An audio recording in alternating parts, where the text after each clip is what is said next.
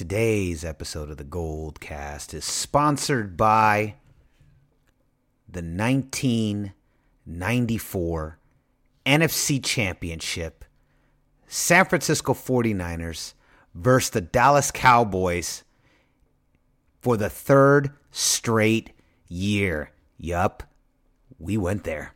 This is what we're doing. We are going deep dive into one of the greatest NFC Championship games ever played by the San Francisco 49ers against our greatest playoff rival of all time, the Dallas Cowboys. You do not want to miss this episode. But before we get started, Raymond, why don't you let them know where can they find us?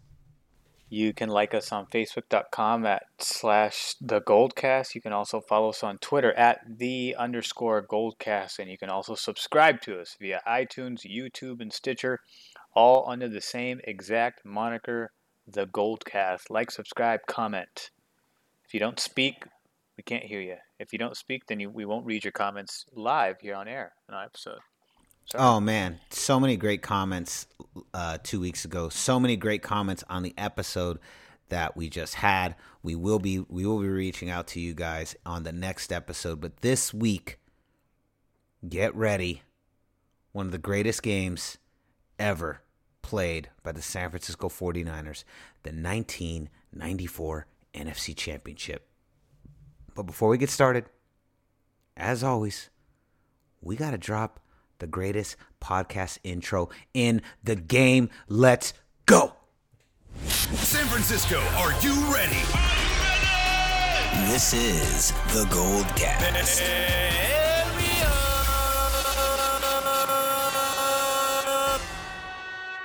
Boom. Welcome to another edition of the Goldcast. We are the voice of the 49ers, of the Bay, of the Warriors, of the Giants, of the fans, of the people. I'm your host, Rudy Solis III, and with me is my brother, my co-host, Raymond Solis the First, baby. Boom. Here We'll see you we next go. time. Just kidding. That's it, folks. Thanks. Thank you for stopping by. What a great podcast. Good night. So here we go. I'm gonna start with something a little personal. I don't know if I've ever told you this, Raymond. The first game that ever broke my heart as a little kid was the 1992 NFC Championship when the 49ers lost to the Cowboys. I was so confused because in my mind we were the good guys and we always won. And it was the first game that I was old enough to be heartbroken by. I was so sad and I was so confused as to why the 49ers had and how had they lost the NFC Championship to the Cowboys. I was so confused. Do you have any early memories from this era, or were you just too young? I remember this era because I remember Steve Young more than Joe Montana. All right, so let's get into this. Let's start with the run-up. Dallas and San Francisco have been on a collision course ever since the season began. The NFL's two juggernauts, head and shoulders above everyone else in the league. In 2 weeks, the Super Bowl will be played. After that, the Pro Bowl.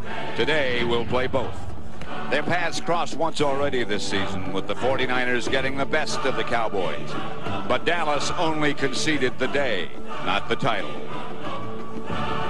America's team is looking to steamroll to an unprecedented third straight Super Bowl championship and their own private destination, immortality. While both teams are trying to outrace each other to the history book.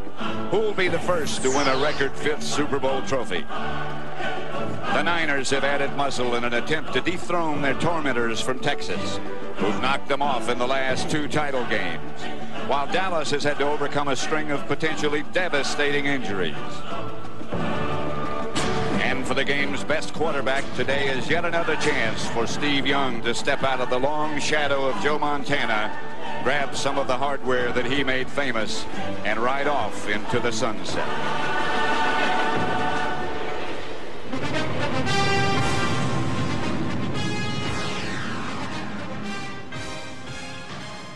Obviously, the Cowboys have stood between us and Super Bowl glory so many times. I find it fascinating that our very first Super Bowl win, we had to get through the Cowboys in the NFC Championship and our last Super Bowl win. We had to get through the Cowboys in the NFC Championship. We had met 3 straight years in a row these two juggernauts. The Cowboys desperately trying to create, to topple the 49ers and create a new dynasty in the NFL. We first meet the Cowboys in 1992 in the NFC Championship. The 49ers entered the playoffs with a 15-2 record. The 49ers had 8 turnovers in their 2 playoff games. Or 14-2, you mean? Sorry, 14-2. Yeah, you're right. Sorry, 14-2. The 49ers had 8 turnovers in their 2 playoff games. They lost to the Cowboys 30-20 at home in a shocking upset. The 49ers meet the Cowboys again in 1993. We were tied with the Cowboys 7-7 in the second quarter, but the Cowboys go on a tear and drop 21 consecutive points on us. They just lay it on our heads, and they go on to their second trip to the Super Bowl. The Niners lose on the road 38-21. That 21 consecutive points, remember that. That's going to be important. This leads, Raymond, to the now infamous conversation between Eddie D and Carmen Policy, our owner, Eddie DiBartolo, and then president, Carmen Policy. He basically was like Anthony the Consigliere in The Godfather. That's basically what Carmen Policy was. He was the Sopranos. So Eddie D tells Carmen Policy in not so many words, pardon my French, but he doesn't want to lose to the fucking Cowboys again. And he tells Carmen Policy they are not losing again. So the Niners go out and they buy a huge defense. They pick up Deion Sanders, Ken Norton Jr., Gary Plummer, and Ricky Jackson. These pickups really give the 49ers the edge they were looking for, in particular Deion Sanders and Ken Norton Jr. Steve Young wins his second NFL MVP in this game. The Niners end the season with a 13-3 record, taking first in the NFC West. They defeated the Bears in the divisional round. We kicked their ass 44-15. Again, the Bears. Remember we were talking about that in the last Gold Dive. We had to go through 2 NFC championships to beat the Bears, 84 and 88, and then Cowboys. We're just going like on a tour of our biggest 80s playoff rivals. So let's get into some odds and ends, Ray. This was the first season of Fox NFL Sports. Did you know that? I did not know that. Did you also know that the winner of whoever won this Super Bowl, I should say this, the 49ers and the Cowboys were tied at 4 Super Bowls apiece. Did you know that? I did know that. And that the winner of this one will be the first team ever to win 5 Super Bowls. Emmitt Smith had a muscle stimulator on his left hamstring. That's going to be important. It had rained every day in 1995 in San Francisco that year, except on this day. This was the first day without rain in 1995. It had only been like 16 days, so it's not like it wasn't that long, but that's a lot of days. But still, I mean, clearly God, if you believe in such a thing, came out and said, let them play.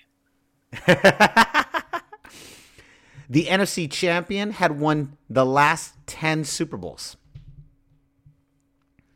The groundskeepers had to pat the turf down during the timeouts. Did you see that? Hey, yes, that was very common there. How disgusting is Candlestick Park? It's the only park with literal pitfalls. And you know what's great? Do you notice that Santa Clara's field is really crappy too? Yes, it's for some reason the ghost of Candlestick has been channeling itself, via the field, once again. So no matter what San Francisco does, brand new $1 billion stadium, worst grass in the league. Worst grass in the league. I love it. Ricky Jackson, one of our big defensive pickups in the offseason, he signed for a veteran minimum of $169,000 for the season. That veteran minimum is so much better now. Right? He was to be given $838,000 bonus if the 49ers won the NFC Championship. That was his bonus. They said that the turning point for Steve Young was when the Niners had lost to Philly. He got into a heated argument with Seifert and his quarterback's coach. Ray, tell them who the quarterback's coach was. Quarterback coach for the Niners was Gary Kubiak, who would go on and be the head coach for the Denver Broncos between 2015 and 2017 and help them earn their third Super Bowl title and Peyton Manning's second Super Bowl ring. Boom. The House of Buggin', the show starring John Leguizamo, aired after the NFC Championship. I completely forgot this. Did you see that commercial for House of Buggin'? Oh my God, I did. That was hilarious. and just for context, to go back to what you were saying about Ricky Jackson, the minimum NFL salary for a veteran today, or at least last season, $480,000. So it's quadrupled almost. Yeah, that's pretty good.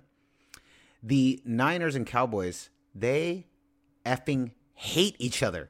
Did you see how many fights were in this game? Yeah, these teams don't like each other at all. Yeah. Madden, without a doubt, greatest commentator ever. Yes, coupled with Pat Summerall. Hilarious. The great Pat Summerall. Did you catch when he said that Troy Aikman didn't remember the NFC Championship game from the week before? Because from he the year had before? because he was knocked out so badly that his brain wasn't working. He also said he didn't remember the Super Bowl, the 1993 Super Bowl. Yeah. This game was the most points allowed by the Dallas Cowboys for the entire year. And here's another big one that I forgot. That William Floyd's nickname, our fullback, was Bar None. Yes, because they thought he was the best fullback in the draft. Bar None is right. That's it. He was the best Bar None, and they called him Bar None. This is also the highest attendance for an NFC Championship game at Candlestick Park. 69,125 people. 69,000 people were at this game. I don't even know, where did they fit all those people in Candlestick? I don't know, but it was a pretty historic day, I think, because it was the third year in a row.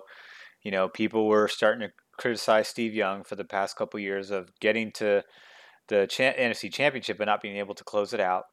And, you know, we even had better records those previous 2 years and were the favorites, but, you know, couldn't do it. And I think now we were coming in as, I'm not sure if we were the favorites in this one or if we were the underdogs at this point. We'd have to look at I don't know what the Vegas lines said about us back then. Yeah, I don't know. I would imagine, I don't know. The Niners were the number one seed. We were destruction. You know, we had a 13-3 record. I don't know. I wouldn't be surprised if Vegas had this at a pick'em, or had we did beat them earlier in the season. Yeah, I don't know. That's a great question. We should try and look that up. Why don't you walk us through the first quarter of the game? Start talking to us about. Let's go through the game. What actually happened in the game, and then we'll get to our awards. Well, interestingly enough, the game, when you really look at it and watch it from start to finish, is actually decided in the first quarter. The third pass from Troy Aikman, so the Dallas starts with the opening possession, and on the third pass of the play, he throws an incomplete pass for Kevin Williams, and it's picked off by Eric Davis. It's actually a really unique play because the defense was set up the defense was set up in a way where Deion Sanders was covering Alvin Harper because Alvin Harper torched us in the previous NFC Championship game. And this kind of threw Dallas for a loop because they're like, okay, we basically can't throw to Alvin Harper this time, so now we have to throw into double coverage on Michael Irvin's side. But because the double coverage is very good, we had a very good secondary this year. Deion Sanders had 6 picks that season. Merton Hanks had 7 picks that year. Tim McDonald had 2 interceptions. All 3 of them went to the Pro Bowl that year. So we had a monster secondary. And Eric Davis was kind of the weakest link of the bunch. And he would actually go on to play in 2 Pro Bowls himself. But this year, they were thinking about targeting him, but they didn't. So in this particular play, Michael Irvin runs basically a go route. Niners play zone. So that means that Eric Davis runs with Michael Irvin for a portion of the route. Then he breaks off to cover his zone, and then the safety comes down and finishes the coverage on Michael Irvin. Troy Aikman didn't read this, and what he did was he threw to Kevin Williams, and Eric Davis was already in the zone. So he had one defender on one side and Eric Davis on the other side. Eric Davis picks him off, runs it back for 44 yards and a touchdown. 7-0 San Francisco. Then immediately, a couple possessions later, San Francisco gets the ball back, and Steve Young passes to Ricky Waters. He runs for 29 yards and gets a touchdown. And that was following a Michael Irvin fumble, which was caused by Eric Davis. And was recovered by Tim McDonald. So in back-to-back possessions, Eric Davis, the weakest link of the secondary, supposedly causes the two biggest plays that equate into 14 points. And then on the third possession, on Dallas's third possession, this is still the first quarter, by the way, too. Steve Young passes to Ricky Waters, then they kick it off. And then Kevin Williams fumbles the ball, and it's recovered by Doug Bryan. And so, again, Dallas just can't seem to cut a break. They give the ball right back to San Francisco. Steve Young marches down the field, and then they give it to William Floyd. He runs in for a touchdown. And then Dallas finally gets a little bit of rhythm towards the end of the first quarter. They were on San Francisco's 44-yard line. It was 3rd and 23, so they was 3rd and long. They had to throw no matter what. So basically, Michael Irvin, what he does is he torches Toy Cook and Eric Davis on a basic, what looked to me like a go route, just straight up ran. And he ran right in between the two defenders. They gave him a lot of space on his play. And Michael Irvin just burned them both. And Troy Aikman threw an amazing pass. It was actually a really nice throw. And he caught that for a 44-yard touchdown. And then that's pretty much how the first quarter ended. And then in the second quarter moves pretty fast. The Cowboys fire back. They put 14 more points on the board. Niners come back down, and they answer with a field goal. Young throws this pretty good pass to Jerry Rice and just drops it in the end zone. Very rare, clutch drop by Jerry Rice. You didn't see that very often. But the biggest highlight from the second quarter is that Steve Young ends the quarter. 13 seconds left to go. And Steve Young passes to Jerry Rice this beautiful over-the-shoulder pass. Rice scores with 13 seconds left on the clock. We go into halftime, 31-14 49ers. How badass was that play? It was amazing. Beautiful pass, too. He caught it right over the shoulder. And it was weird to see Jerry Rice drop the football. He dropped the pass. John Taylor dropped the pass. There was several drop passes by what is normally known as surefire receivers on this offense. Well, the ball was really slippery. Can you tell? It was It was super slippery. It's falling out of everybody's hands.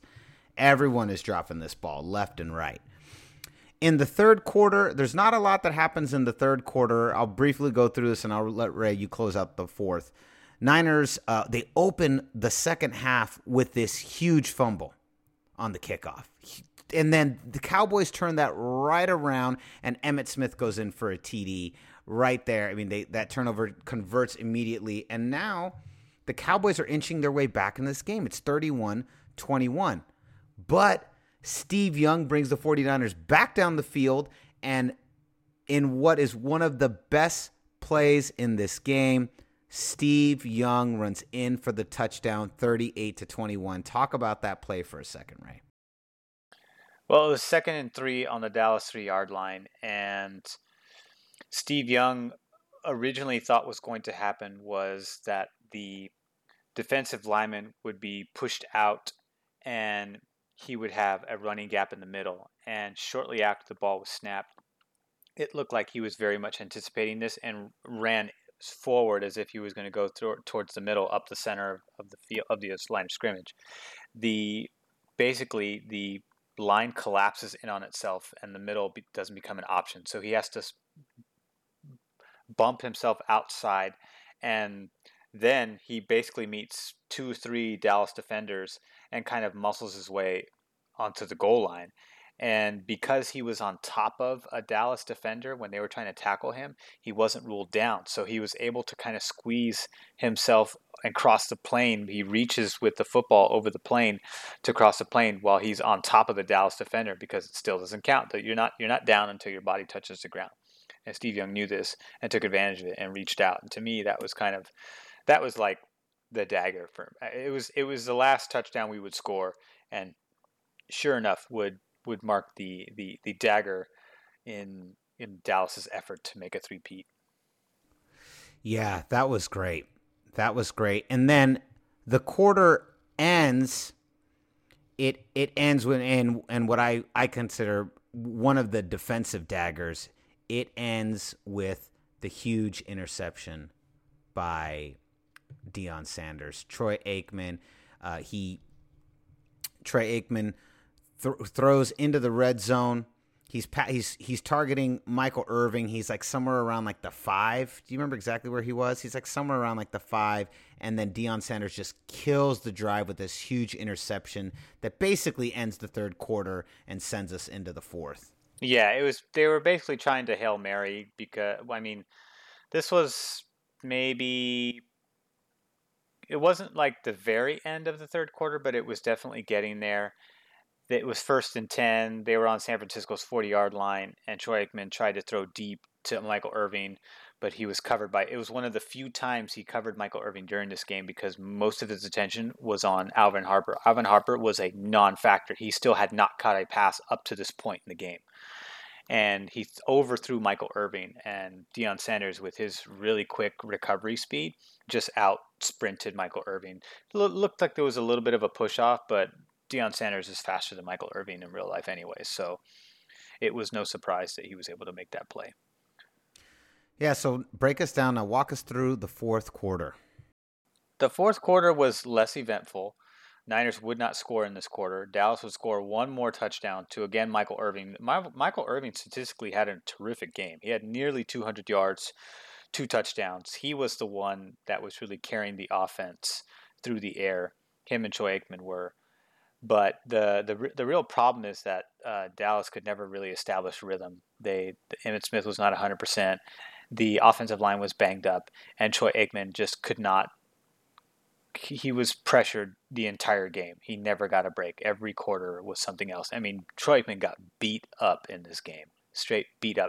If this was today's game, the Niners would have had like 10 flags for unnecessary roughness, late hits, even the one personal foul that they got for blow to the head was like that was so inconsequential to all of the other hits he took that it would have made more sense to flag some of those other plays than to flag the play that they tagged. I don't know who it was. It was number 57. It was a linebacker, Ricky Jackson. They tagged Ricky Jackson for that play. It was kind of ridiculous. But when the Dallas was trying to make a run in the fourth quarter, nothing they did was really working. It was incomplete pass after incomplete pass, a lot of incomplete passes. And a lot of this is because the rhythm was off for the air game for Dallas. They just couldn't get going.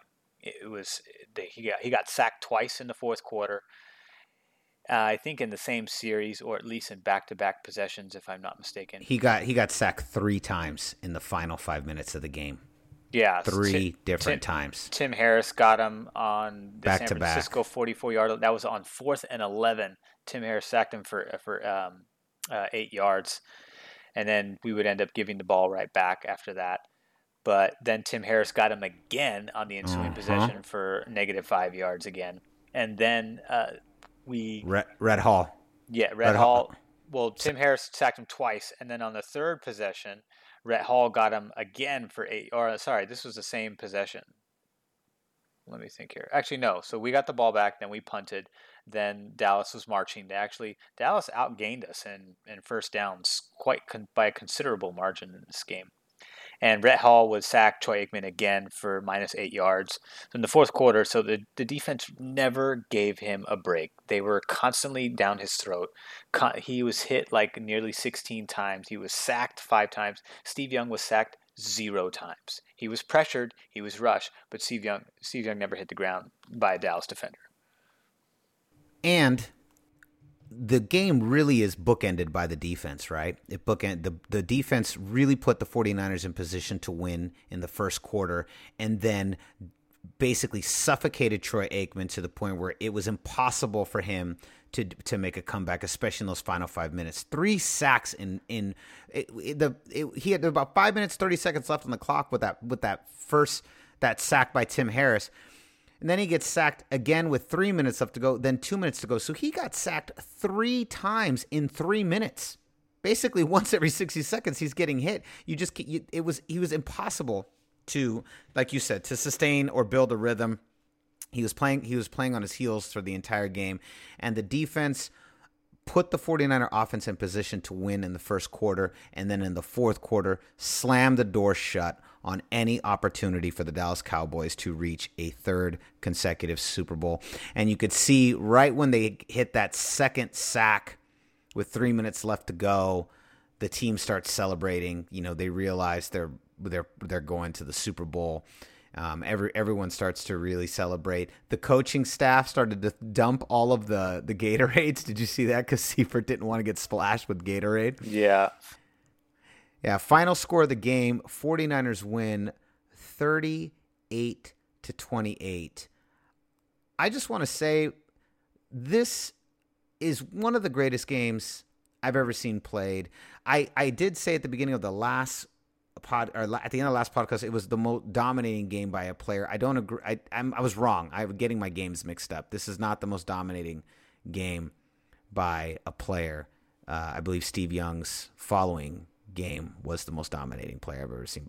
Game by one player in a 49er uniform.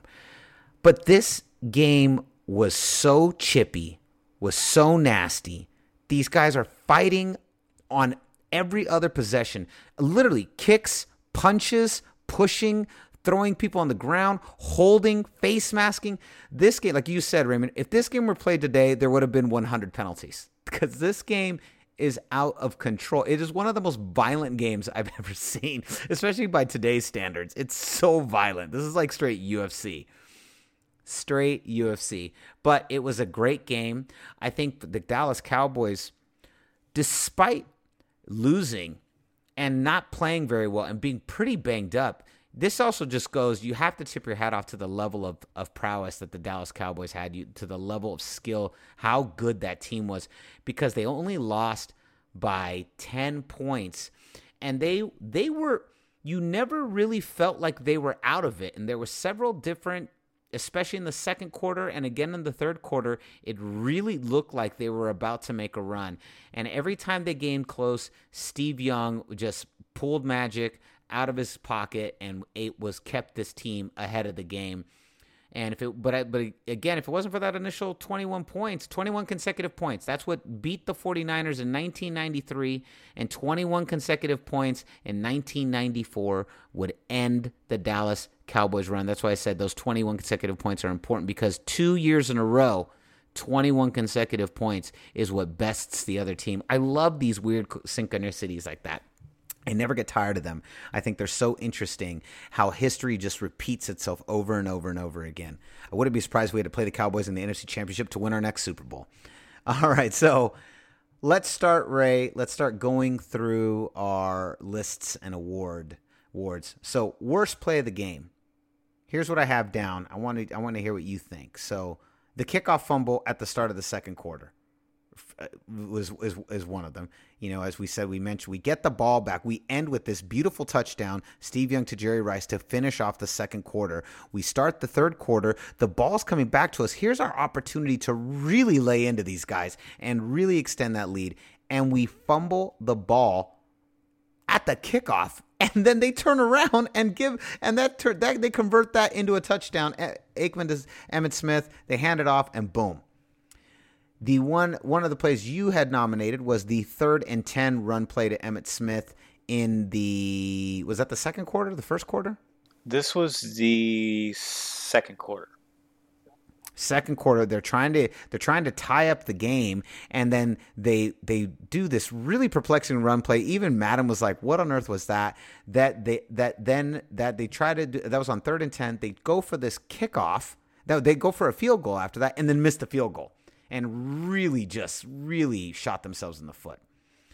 The other two nominees I have is Ricky Waters' drop pass in the middle of the field. Do you remember that one? That Yeah. huge one. He like nothing but field. I was like, That's what I mean. Like, there was weird. Jerry Rice dropped the ball. John Taylor dropped the ball. Ricky Waters dropped the ball. And these are guys that are normally very good, have very good hands. I'm surprised Brent Jones didn't drop the ball that day. Well, and that was my last nominee was Jerry Rice's drop ball in the end zone. Like that was just such a but I don't really think it was their fault. I just think the ball was really slippery. Really slippery. The mud was affecting it. What do you think? What was your worst play of the game? I think for me, it has to be the 3rd and 10 call because they're on San Francisco's 12-yard line, so they're in the red zone. It's 3rd and long. You have to throw it in that situation. You're down by 14 points. It's 7-21. One score could make this a one-possession game.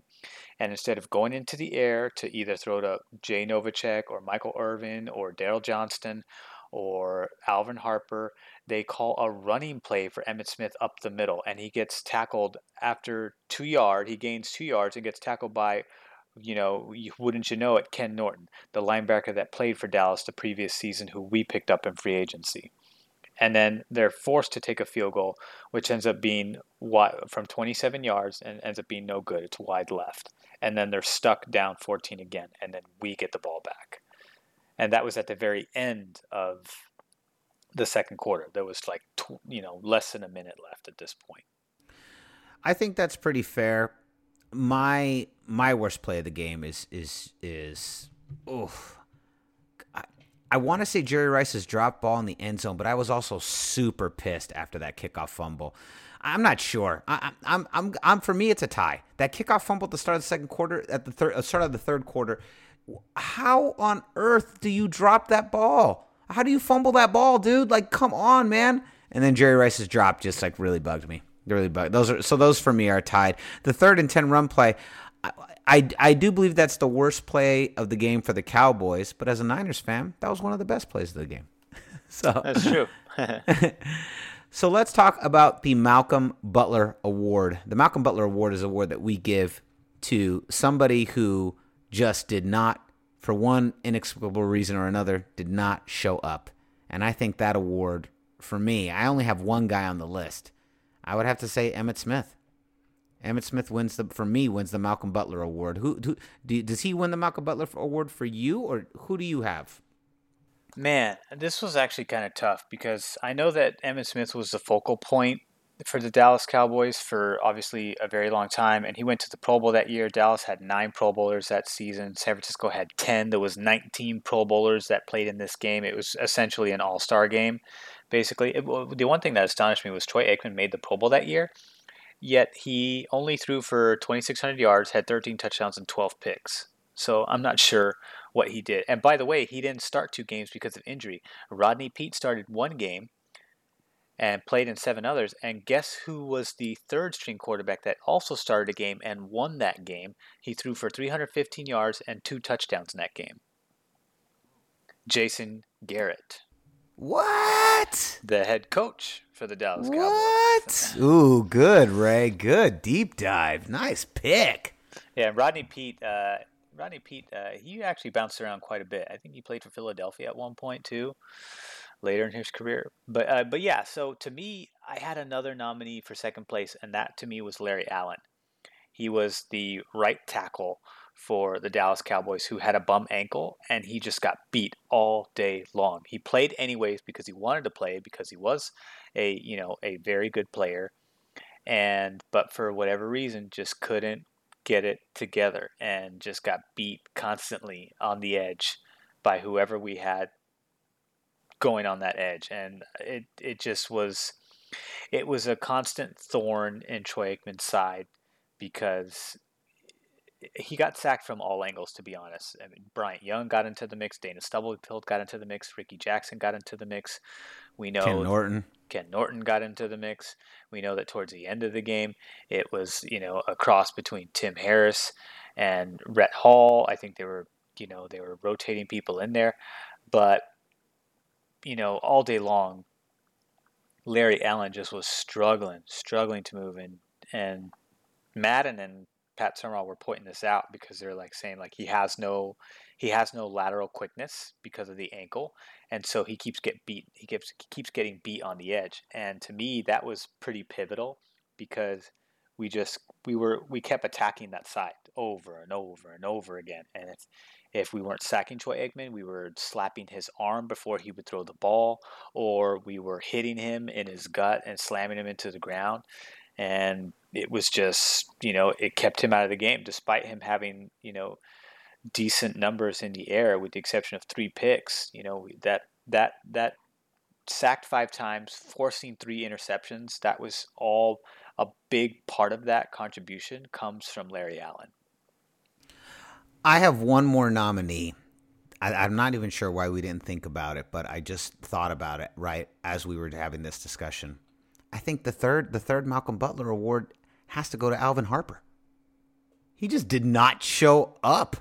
I mean, those 3 key factors right there, those 3 players arguably lost the game for Dallas.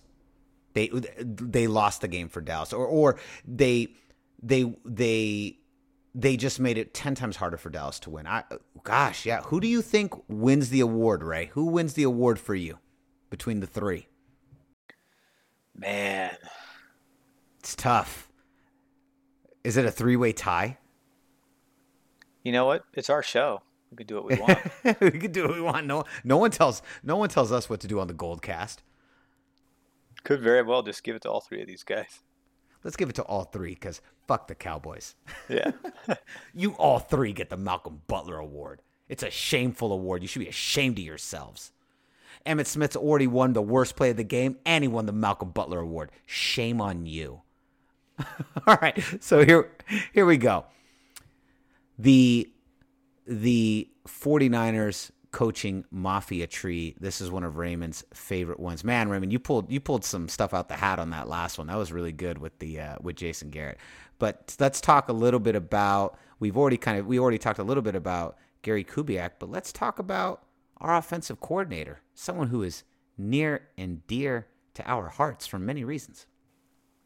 Well, it was, if you know your history, Niner fans, which I'm sure most of you do, it was none other than Mike Shanahan, the father of our current head coach, Kyle Shanahan, who would not only win a Super Bowl as a coordinator with us that season, but would also go on, as many of you know, to win 2 more Super Bowls with Denver and give John Elway his first 2 rings back-to-back seasons, and John Elway would appropriately retire as a champion.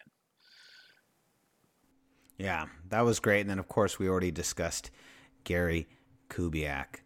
Okay, so last month we did the best commentator quotes. Here's the thing. Me and Raymond could literally do an entire Goldcast on just John Madden and Pat Summerall's commentating. First, can I just say how hilarious these guys are together? Madden is insane. He's insane. Like, even at this point, he's out of his mind. He's completely out of his mind. Yeah, he's insane, and we say that in a good way. I mean, yes. He is so entertaining, and Pat Summerall is drier than sand, but it's the perfect compliment to John Madden's, crazy comments. At one point, I got to fact check John Madden because at one point they come back from commercial break and they're showing tailgaters that are boiling lobsters in a pot. Yes. And he's like, well, actually, you know why they get that? It's because they get that from Fisherman's Wharf. Fisherman's Wharf is just down the street, so they just call in a bucket and they get it in there. I was like, what are you talking about? It's on the opposite side of the city. One's on the northern side of San Francisco, and the stadium's on the most southern side of San Francisco. It's like a 30-40 minute drive to get from one end to the other. I thought that was hilarious. I laughed at the same exact thing. I was like, Fisherman's Wharf is nowhere near Candlestick Park. Yeah. Nowhere near it. There's like 6 miles that separate the 2 locations. Yeah, that was hilarious. So let's go through some of the quotes. There are so many. I'm not even going to say them all. I'm gonna go through a lot of the good ones. These are all gold, though. Right at the beginning, Pat Summerall goes, "It's time to get it on."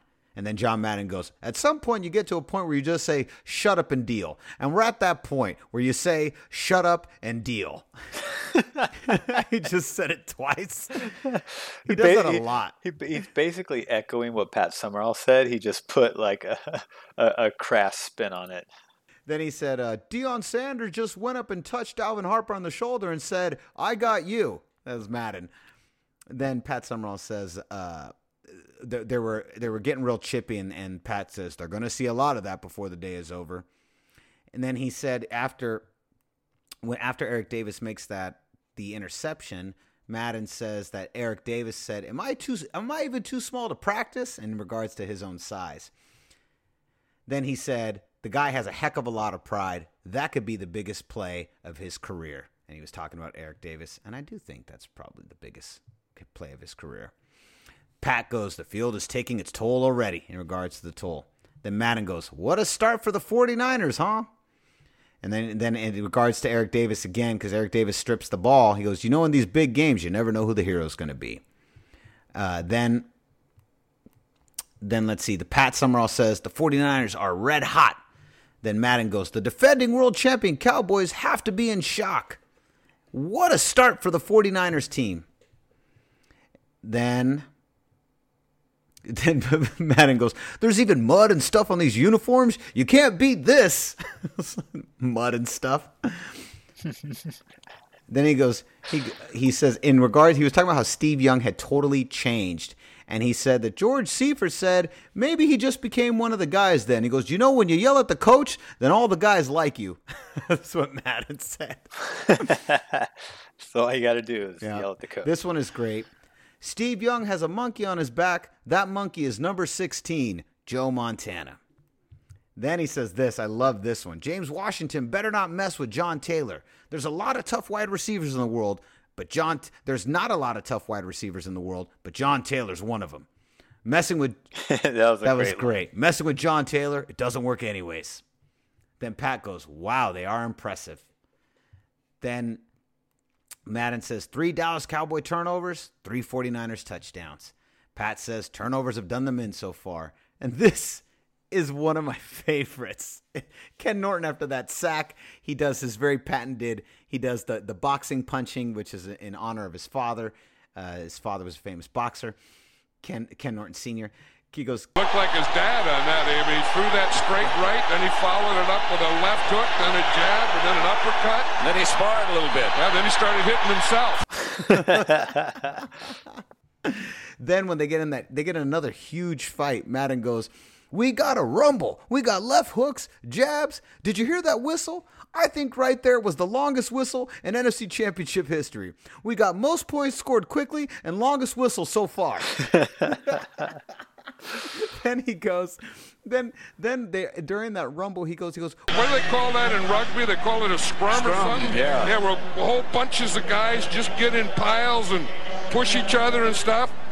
That's what we got here in a couple of these plays, some rugby scrums. Some good old scrum going on in the quagmire. That's what we got. Scrum in the quagmire. Yeah, remember that. It's coming back. Then I remember he ends that tailgate with him saying, that's a good group. I wonder where they are. I love that one. Then he goes, then Madden says this. They're looking at the Goodyear blimp, and he goes, a blimp is kind of like a big old offensive lineman. Then he says, well, this is good hitting weather, too, and there's some good hitting going on down there. You know what makes good hitting weather is when the rain hits the ground and becomes mud.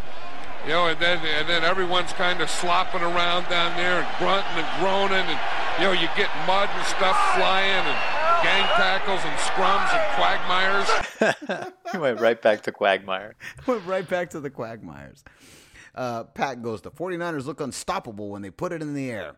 And then when they talk about, Charles Haley, he jumps the line, he goes off sides, and he runs into the backfield. Steve Young turns and sees him, and he takes a knee. And they called it unabated. He was saying he goes and takes the knee, no one touched him, he's down unabated. And then Madden goes, sometimes you go baited, sometimes you go unabated. And then Pat Summerall goes, "That's a good word." I just love That's a that good comment. word. I just love that. Then he said, this was one of my favorites. Oh, after Steve Young ran in for the touchdown. "Oh, boy, I think that monkey just left that left shoulder. I think he threw it off right there with that touchdown." And then he said, "That might be the Super Bowl play." And to be honest, I don't remember what the hell play he was talking about. I don't know which play he was talking about. Maybe it was a sack? I don't know. I'm not sure. I don't know what play he was talking about. I'm bummed I didn't write what that was in reference to. Then the last thing I wrote was, "That Deion Sanders can run faster than anyone in this league." It's another Madden line. To get some great, great quotes from the great John Madden. Man, I love it. Okay, here we go. Our 3 biggest awards. The first one, the best play of the game. There's some big ones, Ray. The Eric Davis pick 6, 44 yards in the first quarter, 2 minutes in the game, to slap the Dallas Cowboys. He punched them in the mouth. Then on the ensuing drive for the next series for Dallas, Eric Davis strips Michael Irving, and the fumble is recovered by the 49ers. That's my next best play of the game. My next nominee is, of course, Steve Young to Jerry Rice, that touchdown with 13 seconds left in the second quarter. God, what a beautiful pass, perfect catch, and what a way to cap off the first half. It was the dagger in the second quarter. It was like, no, you are not getting out of this. We really, it was pretty, it was looking pretty dire there, and the Niners made it happen. Then, of course, Young's final touchdown, the run-in for the touchdown in the third quarter, and then my last nominee is the 1,000,000 sacks of Troy Aikman in the fourth quarter. Do you have any other nominees? Anything that I missed that you comes to mind for you? No, I think those are all legitimate nominees. What is the best play of the game for you? Best play, not to be mistaken for most iconic play. Remember most iconic moment. It could be a play, it could be a moment. You know, I think I would argue, spoiler alert to whenever we do this one, like for instance in Super Bowl 16, I would argue the most iconic moment is when we picked up Bill Walsh, and picked him up and lifted him into the air. But I don't think that's the best play of the game. Remember, the most iconic moment may be a play, but it may not be. So wait, which award are you referring to in this instance? I'm talking about the best play of the game is different than the most iconic moment. They're not always going to be. Because right, but are you talking about the best play right now? Right now, this is the best play of the game. Got it. All right, so the best play. Man, I think the best play is Eric Davis's pick 6 in the first quarter. I agree. It's the best play of the game. It set the tone for the entire game. It was just, we went out there and we literally uppercutted the Cowboys in the first 2 minutes and said, not today. It was the revenge moment, and I think it set the entire tone. Yeah, and it was done by the cornerback who they believed was the weak link that they were going to try to exploit that day, although Dallas was very confused because they thought that he would be covering Alvin Harper, and in actuality he was covering Michael Irving in double coverage, and Deion Sanders was on Alvin Harper, and Alvin Harper didn't catch anything until the fourth quarter. So it was a strategy that really caught Dallas by surprise, and they ignored both receivers in that opening possession, and when on the third throw of the game decided to go underneath for Kevin Williams, and a defensive call was his own play, like I explained earlier today, and Eric Davis just read it like a book, and I feel like he bulled his way into that pick. It wasn't just like jumped in front of the receiver.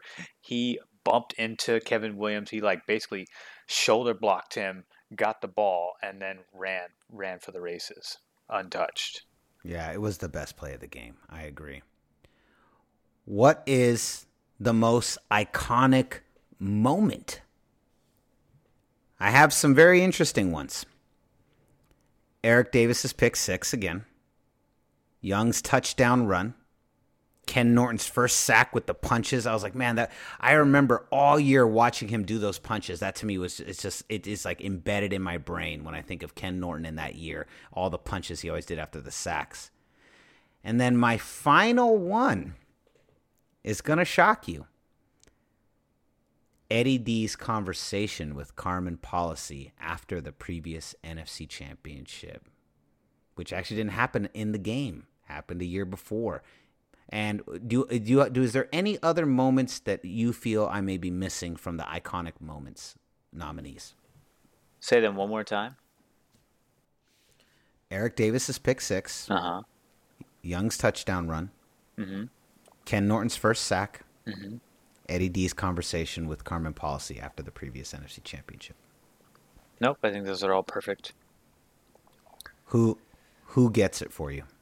For me, it's got to be Steve Young, because that whole game, the whole season, a lot of the talk, as always, the quarterback is the central focal point because they facilitate the play with the other 10 players that are on the field and on the offense. And there have been a lot of criticism against him, despite him going to the Super Bowl, despite him earning his second MVP trophy that year. He won his previous one in 1992, and for him to that run to me was our Niners moment. It was the same one, albeit a little slightly less dramatic in terms of we were already ahead, but it was similar to John Elway's famous run against the Packers when he was going for his first win.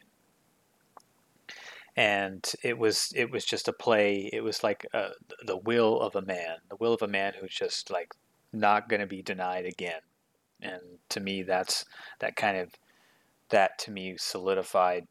Not only did it put the dagger in the stake in the dagger in that game, but it also kind of was the beginning of the monkey lifting from his back. And even John Madden acknowledged this after that play, that that was starting to change, because now they were going to win the game, which means that they were going to earn their first trip to the Super Bowl under the leadership of Steve Young. Man, Raymond, I think you just convinced me. I was going to say, for me, the most iconic moment was Eddie D's conversation with Carmen Policy in the elevator. It's a pretty good one, too. It's good, right? That's yeah. It's very famous, and everyone just says that was the turning point. The thing that I really appreciate about this game and why it was so important, because the 49ers, they said the 49ers believed they had gotten a little cocky in the first round against the Dallas Cowboys. They were cocky, and they said that they really were kind of looking past them, and they really didn't consider the Cowboys a threat, and they got shocked. They got shocked. They were Goliath, and the Cowboys were David. And then the second year they played, they said they were just completely outplayed. I remember Carmen Policy saying this on Matt Mayoko's podcast, and he said they were completely outplayed, and that the 49ers were not the better team, that the Cowboys were clearly the better team. And Eddie D has this conversation, and he says to them, the thing that I love about this conversation is that it sets into motion the events of this year. And this entire year, this whole team had one purpose in life, and that was to beat the Dallas Cowboys and win the effing Super Bowl again. To best the monkey on Steve Young's back, to bring this defense back to prominence, to prove that George Seifert can build his own team, to prove that Steve Young can do this, to prove that this 49ers franchise, that Eddie D could bring them back, that Carmen Policy could bring them back to another Super Bowl and win this game again. And this whole thing, from the front office to the players, all the way down to the water boy, all the way down to the crowd, to the fans, to everyone that loved the 49ers, we had one mission that year, and that was to get to the Super Bowl and win and beat the Cowboys was number one. Beat the Cowboys was number one over even winning the Super Bowl. I think the 49ers and everyone pretty much knew that if we beat the Cowboys, it didn't matter who we faced. in the next week. They were toast. Yeah, the opponent was inconsequential, which happened to be San Diego, who had won a very close game over the Pittsburgh Steelers. Yes, and we destroyed them. And the thing I love about the thing I love about Eddie D's conversation is that you will things into existence, and I often believe you will things into existence by saying it out loud. This is what we have to do. And from that moment forward, this entire team had one team, one dream. Let's go. And they achieved it. And I think that was just the baddest part about this. I love that. But man, Raymond, you really nailed me with that Young's TD run, though. That was a good pitch. Hey, man. So Raymond says it was a big time play. It was a big time play. It was a big time play. It was a big time play. Raymond says Young's TD run. I'm super close, but I did talk myself back into my own sale on that discussion of Eddie D's conversation. I believe that's the most iconic moment. What do you believe is the most iconic moment from this game? Now, Raymond, let's get to our final biggest award. See, Raymond, this is called the Ric Flair Award. Because to be the man, you got to beat the man. So who was the man, Ray? Was it Eric Davis with that amazing pick six, followed by that strip that set off that entire first quarter and set this entire game into motion? Was it Steve Young finally beginning to rip the monkey off his back? The most iconic moment, in Raymond's opinion, Steve Young's run for the touchdown in the third quarter to really keep this team up there. Steve Young with that beautiful, beautiful touchdown pass to Jerry Rice with 13 seconds left in the game. He also won the Miller Lite Award. John Madden's Miller Lite Award went to Steve Young. He was their MVP. Was it Tim Harris, who literally demoralized and destroyed Troy Aikman, especially in that fourth quarter, to prevent any opportunity of them coming back? Or was it my favorite player as a kid, my favorite player from this era? Alvin Harper. Jason Garrett. Was it Deion, primetime, Neon Deion Sanders, who, after Alvin Harper torching us the year before, Deion Sanders is brought in for one mission in this NFC Championship, and that is to take down Alvin Harper and prevent Michael Irvin. He gets that iconic, he shuts Alvin Harper. He's a non-factor in this game. And then he has the iconic, huge interception at the end of the second quarter to prevent a Dallas comeback. Just a beautiful one right in the red zone, right around the 5-yard line. Raymond, is there any other player that you feel is deserving of the Ric Flair Award that I did not mention? Ricky Waters had a pretty big game. He did have a good game. He had a good season, too. He went to the Pro Bowl that year. Steve Young went to the Pro Bowl that year. Steve Young threw for nearly 4,000 yards with 35 touchdowns and 10 picks that year.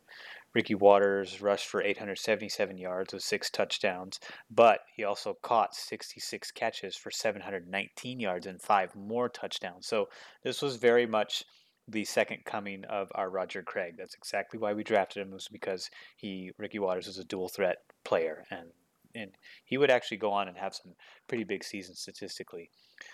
No, I mean, Ricky Waters had a good day. Running-wise, we actually did well. I think we had 139 rushing yards to their 99 yards, which for 99 yards for Dallas was pretty bad, considering, Emmitt Smith was like the best running back in the league during that time, next to maybe Barry Sanders. But, for me, I've got to give it up to Steve Young, because what was at stake was his legitimacy as being a bona fide elite quarterback, which he was during the regular season. But as we all know, just being good in the regular season, doesn't put you in the upper echelon. Some people get there, after serving a long career. Dan Marino's hailed as one of the legends, but he could never win the big show. But I think for me in this game, I think it's got to go to Steve Young just because of what was at stake and the controversy surrounding him as a starting quarterback for this team following in the footsteps of Joe Montana. I just feel like there's no bigger shoes to fill, and for him to finally get over the hump on his third try, I think was a pretty big deal. I agree. To be the man, you got to beat the man. Steve Young wasn't just battling the Dallas Cowboys. He was battling the legacy and the shadow of the greatest quarterback of all time, Joe Montana, the greatest non-cheating quarterback of all time, the winner of the perfect stat, Joe Montana, the unbeatable stat that even with 6 Super Bowls, what's his name? I can't remember, from the Pats, will never touch. The perfect stat, 4 Super Bowls, 3 MVPs, 11 touchdown passes, 0 interceptions. The perfect stat. Zero. The perfect stat. 4 perfect games from Joe Montana. He was facing that. Not only did he have to beat that man, so he had to beat the man in Dallas, he had to beat the man in Joe, he had to beat the man in himself. He had to beat the man in the crowd. This was truly a journey for Steve Young. It was a battle on so many fronts, and this was the game where he said, I was not to be denied. I cannot wait for when we talk about the next game. I'm not telling when we're going to do that, though. But when we do cover that Super Bowl, Steve Young plays out of his effing mind. It's incredible. You have to give it to Steve Young. I agree that touchdown run was just insane. Amazing. Really, really great Steve stuff. Young would go on to that Super Bowl and also not throw any picks. He continued the perfect stat that effing Kaepernick broke. Thanks. Just kidding. Well, he lost, so he doesn't even count. Yeah. No, but I like Cap. I'm not going to bash Cap, though. It's fine. Cap. Yeah. And then I think MVP for Dallas has got to be Larry Allen. Larry Allen for allowing us to get all in the face of Troy Aikman. And what's the funny thing, too, is that was Larry Allen's rookie season in 1994. He would go on the following year to finish a career that included 11 Pro Bowl selections. Wow. Whoever's on the Cowboys cast, they thank you for that info. Yeah, there's a guy. Oh, man. I should mention that in the next Cowboys cast. Any final thoughts on this game? Other than the fact that we won, and we won convincingly. Dallas was never, ever in it. I mean, what more can you say? Yeah. Just a great game. Really great game. Yeah, that was awesome. Raymond, go ahead. Oh, no. I'm done. It was a great game. Really fun to watch. Just a great game. I really enjoyed it. The first quarter was electric, man. Whew. It was. I forgot that it all went down in the first quarter. Yeah, it was electric. I thought the second quarter ending was super dramatic. Cowboys come down. They miss the field goal after running that inexplicable play to Emmitt Smith on 3rd and 10. Then the Niners only kick a field goal, and it's starting to look kind of wonky. And then Jerry Rice drops the pass, and I'm like, oh, what's going on? Now it's 24-14. It's starting to look like the Cowboys are coming back in it, and then they just cap it off with that huge pass to Jerry Rice, and of course the big run, Raymond's most iconic moment, the big run from Steve Young in the third quarter, and then that fourth quarter they just destroyed Troy Aikman. A lot of great moments, but yeah, the first quarter is fire, but a lot of big moments in all 4 quarters. We are going to leave the game in the description, so if you want to see this game, it's a pretty grainy recording. There used to be a really clean version of this on YouTube that has since disappeared. Yeah, the resolution's so bad you can't even see the ball. when it's thrown in the air. Yeah, you can't see the ball sometimes. But used to be. I could have sworn NFL Films had this on their list. I was really surprised. They might have, but there might be a rotation where they pulled it. Yeah, I don't know. There used to be an HD version. If anyone here has an HD version, please put it up there. Put it up there because this version, I'm happy. I will totally watch it again. If you guys know of an HD version, I will totally watch it again. 100%. 100%. So it was a great game. Thank you so much for joining us on this journey. Our next episode of the Gold Dive, our second episode of the Gold Dive. Our next episode of the Gold Dive will happen next month. Or this month, it's April. It'll drop at the end of April. And we will give you one tiny hint. It will be a modern 49er game from the modern era. That's all we're going to say. It is another iconic game, but from the last 10 years. So we can't wait. We cannot wait. We think you guys are going to love it. It's a great game. We hope you enjoyed this one. John Niner, one of our biggest fans, John Niner, had specifically said he wanted us to do this game. We had already decided. We actually know the order for the entire year of all the games we're going to do. We had already decided that we were going to do this game. It was pure coincidence that John Niner had requested it at the same time. But John Niner, you got your request, buddy. You got it. Here it is. The 1994 NFC Championship game. Dallas Cowboys at San Francisco 49ers. Raymond, before we leave, why don't you let them know where can they find you? You can follow me on Twitter at Ray Solis, and you can follow me on Instagram at RaySolis1. A lot of our listeners follow me on both platforms for some reason. Like some of them are on Twitter and some of them are on Instagram. So whichever one you use more. Same. You can find me on Instagram at RudySolis3, and then on Twitter at RudySolis3RD. I always get them mixed up. I always forget which one is which. I'm really easy to find. Go RudySolis3. I'll pop up on most of them. I don't remember which one is 3RD. I'll figure it out before the next one. Look in the description. You can find my handles in the description, and they're correct in there. So concludes another edition of the Goldcast. We are the voice of everything San Francisco Bay Area sports, but not including the A's or the Raiders. I'm your host, Rudy Solis III, and with me is my brother, my co-host, Raymond Solis the first, baby. Boom. We'll see you next time. Same Goldcast time, same Goldcast channel. Oh, boy, I think that monkey just left that left shoulder. I think he threw it off right there with that touchdown.